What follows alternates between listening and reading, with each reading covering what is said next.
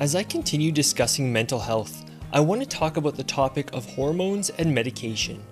Now, this is something that has recently been in the media lately, and if the allegations are true, it could very likely cause things to get far worse before they get better, but more on that later. Again, I'm not a doctor, I don't know anything, so don't listen to anything I have to say, but I do want to offer some thoughts on the topic. Because we live in a world where opinions need to be shared in 140 characters or 15 seconds or less, we've lost the ability to add nuance to our thoughts, thus creating increasing polarization on any and every topic. There are those who think that hormone imbalances are the main cause of depression, and that medication is the best, if not only, solution to mitigate symptoms. The other side thinks that most of these problems are just in the person's head and they just need to get over it.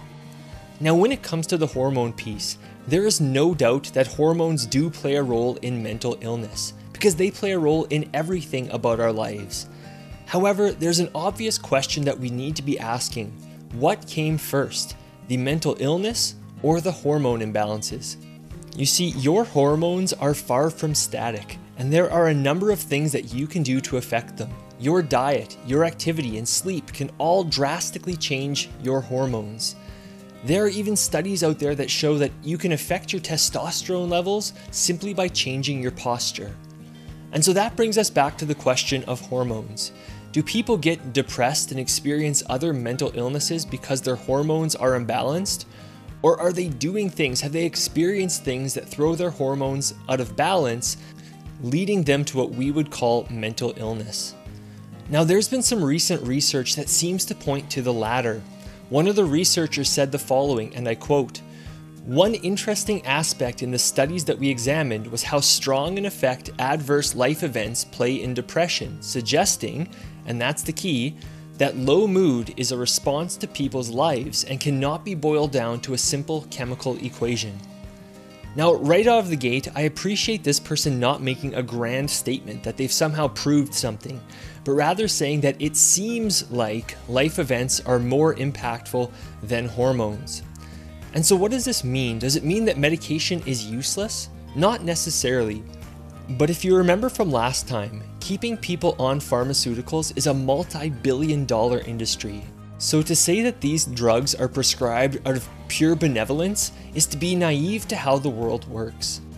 Like I mentioned in the previous episode, overcoming mental illness is not often as simple as just deciding you no longer want it. But there are a number of people who allow themselves to continue to do the same things over and over. They feel like they've become a victim to their circumstances and are powerless to change things. Remember, even if your mental illness is not your fault, it is your responsibility. In the same way someone who is struggling with obesity needs to do the hard work of breaking the cycle of overeating, someone with mental illness needs to do the hard work of breaking the cycle of their negative behaviors and thoughts.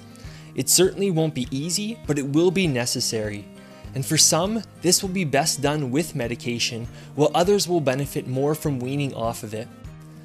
I mentioned at the start of this episode that the latest research pointing towards life events as a leading cause of depression could make things worse before they get better. There will be a number of people who have had the proverbial rug pulled out from underneath them with these findings. People may feel betrayed and lied to, causing them to go deeper into the darkness of depression. So I think whatever your next choice is, make sure it's not done hastily. Make sure that you take your time to think through the choice that's best for you and how to best steward your body in your circumstances.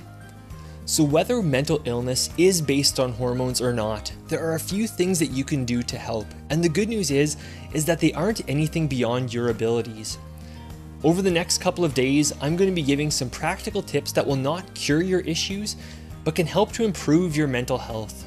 Whether you've been diagnosed with something specific or you simply feel like you're not thriving. So I encourage you to continue to tune in as you look to steward your body and become strong for your tasks.